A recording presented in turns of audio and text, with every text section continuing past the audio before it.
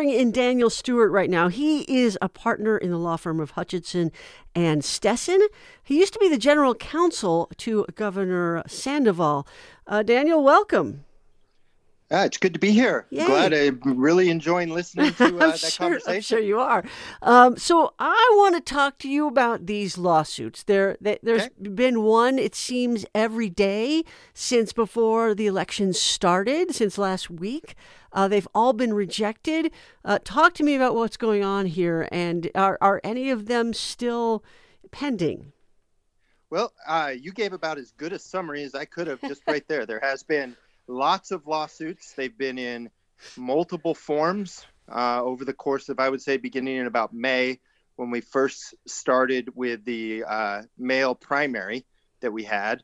I think a lot of people not only had early issues with the primary, the people that were suing, but also worried that maybe it was setting precedent for the general, right? So you had early lawsuits back in May. They've been in federal court. They've been in state court. They've been in the Nevada Supreme Court. They've been in front of judges in Carson City, in front of judges in Clark County, judges all across the ideological spectrum. And they have had success on one suit, one so far. Was on election day. They sued to have the polls kept open an extra hour because of malfunctions at the beginning. So I think that's their victory. That was interesting to me. That was the Trump side that sued Correct. To have the polls open. This is the side that keeps saying we need to close the polls. We need to shut down mail-in voting. Correct. Okay. Now, part of that is because they told all their people to come to vote in person. Correct. Yeah. Okay. Correct. And also it's because they seemed to have thought, and I have no way to challenge this one way or another, could very well be true, that most of the malfunctions that they saw, they believed were in areas that would be good for their voters. And so they wanted to make sure that voters they thought were coming out to support them. I think there were sites in some of the senior centers and so forth that they thought were going to be good sites, that they wanted to make sure that people got the full 12 hours to vote. Mm-hmm. Okay. So that was a win. The rest of them have been in various forms of trying to stop mail balloting, trying to stop signature verification, trying to perhaps force some different poll observing or vote counting observing rules that are currently in place. There's been public records requests that are in, and those have kind of won, but not on the deadline that they wanted. They've wanted copies of the signature ballots, and they are entitled to those under the law. It's just they're not necessarily entitled to them right away under the public records law. So those will come trickling in the days to come per the court's order. But for the most part, you're right, and it's been very quick, right? Since you and I first exchanged text this morning, you had the motions on the latest federal lawsuit. You had the hearing and the ruling all in about 4 or 5 hours, and that was another loss for the Trump campaign. So what I was seeing from today's lawsuit, which actually dropped last night, is that it was pretty much the same lawsuit from November 2nd. They wanted to stop the machines from reading the signatures, and they wanted to be able to have people closer, more people in the room watching.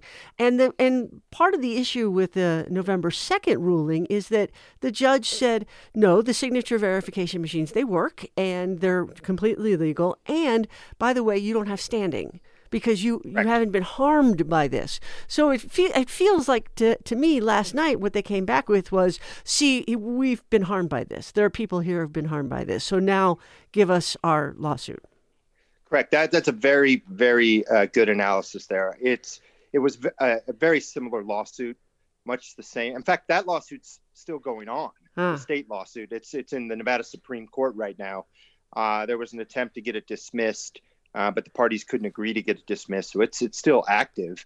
And so this is a very similar lawsuit. What's different is there's new parties that they have alleged give them better standing as well as they've tried to bring in particular harm. They had a specific voter that is alleging that someone, I guess what she's alleging is that somebody voted in her place, and had the signature machine been working, or the process been working, it would have caught that and wouldn't have stolen her vote. They also threw in a paragraph about you may have heard about the list that was sent yesterday of supposed over 3,000 people that had changed, that are no longer in Nevada, but that voted potentially. Right. And they threw that in there. So there was some differences in the parties. There were some differences in kind of the particularized harms. But what they were asking for was much the same. They wanted the machine stopped. They wanted ballots segregated so that they could wouldn't be counted in, so they could be challenged individually, or at least the signatures could be viewed individually. And they wanted greater access or closer proximity in their observing. So before I let you go, there are people down at the registrar's office in Clark County right now who are protesting, who are in line because they feel like they haven't, that their vote hasn't been counted, which I feel like is just going to slow the counting down, because now people at the registrar's office have to take care of those people who are now in line. But I also feel like maybe this is an attempt to show that there are lots of people whose votes have not been counted. And if the registrar doesn't stop and take care of those people, then that's a lawsuit that may come down the pike. That very well. There's a lot of different strategies. I know strategy may not be the right word there. I think for the most part, I've had a lot of people reach out to me, individuals that are worried about whether their ballot was counted, friends and family. I think a lot of that has been based upon the how they've been following things on the tracking program, and the Secretary of State yesterday put out some information on that. I think they're handling that well. I would say the vast bulk of those people are sincere, and they just want to make sure that their votes are counted. But you've got kind of an interesting clash of claims going on. There's on the one hand, kind of generalized claims that Assembly Bill 4 and the kind of the expansion of voting rights let too many people vote. And I don't mean that I don't mean that in the sense that people that suppression. I mean that ineligible people. There's this claim that it opened the door to fraud, and there was too much fraud. And at the same time, there's this argument that somehow it prevented people from voting. So basically, they're arguing both suppression and fraud at the same time. I think what's probably is somebody said it earlier about how they were doing two different election systems at once. That's correct. I'd say that actually doing three different election systems, because this is our first election with same day registration as well, and so they had to do that for the first time.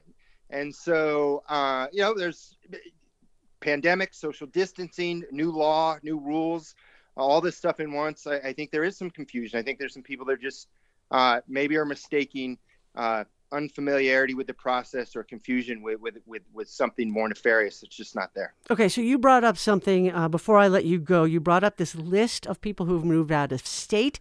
There have been a lot of people who've said, yes, we're in the military. That's why we moved out of state, and our place of residence is still Nevada. Correct. So that is legal, correct? They Correct, can still 100%. Vote in Nevada. Yes, you only lose your residency if you choose to lose your residency. You're for voting purposes, you're only allowed one residency.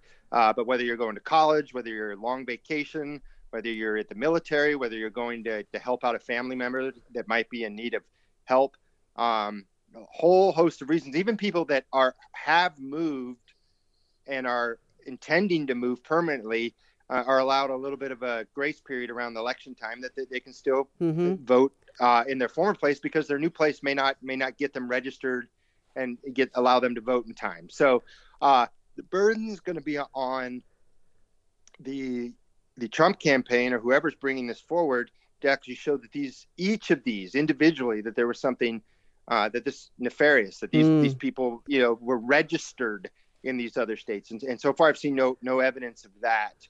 And it seems like it was just a lot of perfectly legal voting from people that are just happen to be living out of the state. I've voted when I lived out of state when I was in college. Right.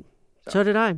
Daniel Stewart is an election lawyer in Las Vegas with the firm of Hutchison and Steffen. Thank you for joining us, Dan. I really appreciate this. You're very welcome. Have a great night. You too.